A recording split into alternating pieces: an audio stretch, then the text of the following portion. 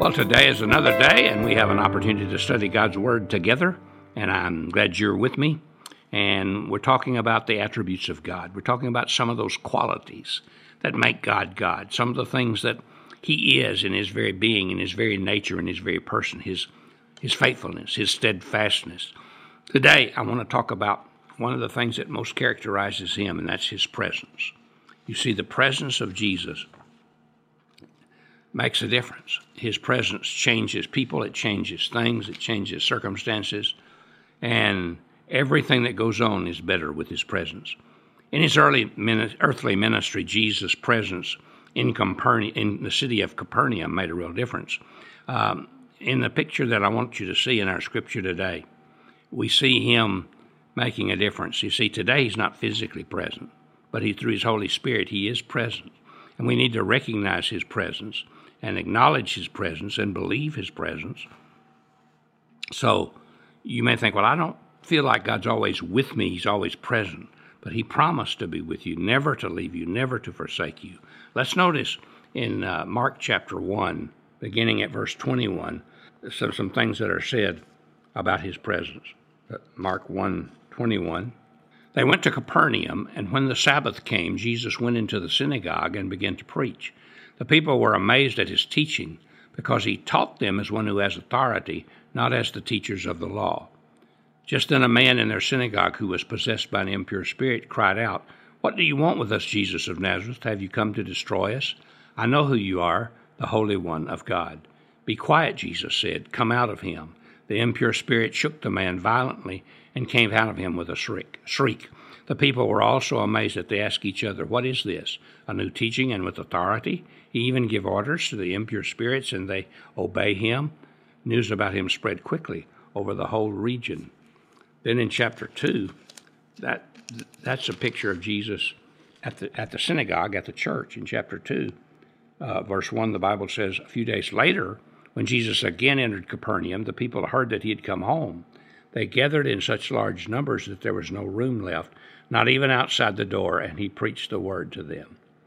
And then in verse 12, the scripture says, "He got up, took His mat, walked out in full view of them all. This amazed everyone, and they praised God, saying, 'We've never seen anything like this.'" There's three different pictures there. First, I want you to notice Jesus' presence with the church and the difference it makes when Jesus is present in His church. Jesus was in the synagogue and on the Sabbath, and He went to worship because Jesus, even though the synagogue was imperfect, it was where people met to worship God, and He felt we should be there. No church is perfect. I've heard people say, "Well, I don't like this about the church. I don't like that about the church, every church I've been in." Well, churches aren't perfect. They're made up of people. So if you would leave, it would be better. If I would leave, it would be better because one imperfect person wouldn't be there. But seriously, God wants imperfect persons there because that's the whole point of the church. It's for imperfect people to get together to become more like Christ. And if we're always looking for something to find wrong, we never grow because we're so busy picking at the flaws of others and the church that we miss God Himself. But if we are open, then He begins to change us.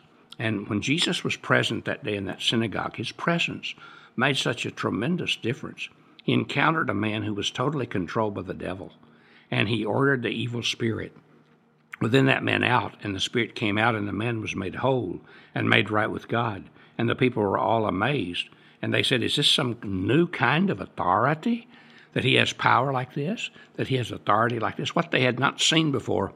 See, before, the synagogue had been dead and lifeless because the people were just going through the motions. And we can do that in church today. We can go through the motions. We can sing songs, pray prayers, hear messages, and do all kinds of things. But if we come with an attitude of this is a place where God is present, Jesus Christ is here through His Holy Spirit, I want to meet with Him, I want to come into contact with Him, I want to experience Him, then we can do that every time we come. Sometimes I catch myself in a worship service not paying attention to why I'm there, and I ask God's forgiveness, and I focus again on why I'm there, to meet Him. I'm not there just to hear the preacher preach or the music being sung and played. I'm there to meet God. I'm there to talk to Him. I'm there. And that's why He says, where two or three are gathered together in my name, there am I with them. And now he's with us individually, of course, but he's emphasizing there's something amazingly powerful when a group of people get together with one purpose, and that's to meet me.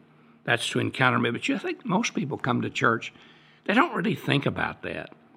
They don't think, oh, that was good music, or, wow, I like that sermon, or so-and-so and so-and-so and so-and-so. But they don't see the purpose every time as they come. My purpose is that God is there, and I want to meet him. I want to come into a relationship with him that's deeper and better than anything I've ever been in before.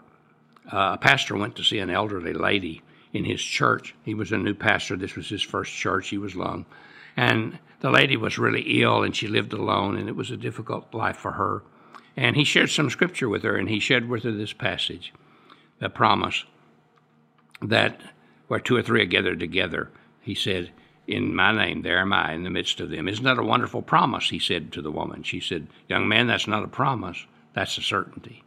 You know, she's right. It is a promise, of course, but it's more than that. It's a certainty.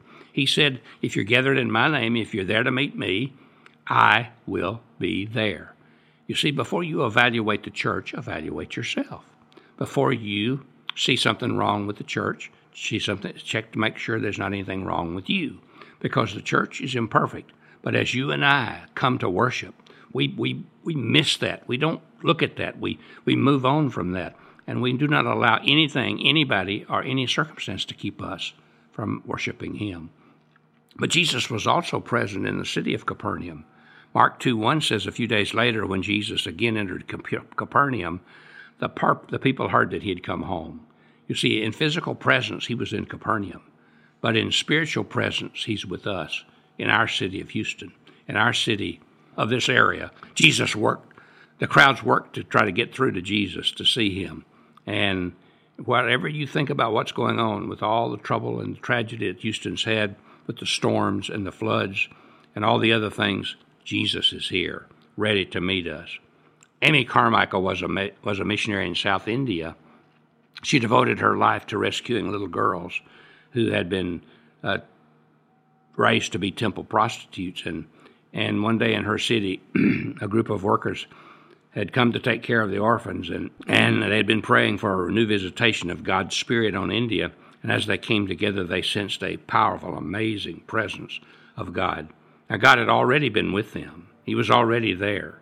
But as they prayed and sought him, his presence was powerfully manifested. And that's what he wants to do in our city, manifest his power.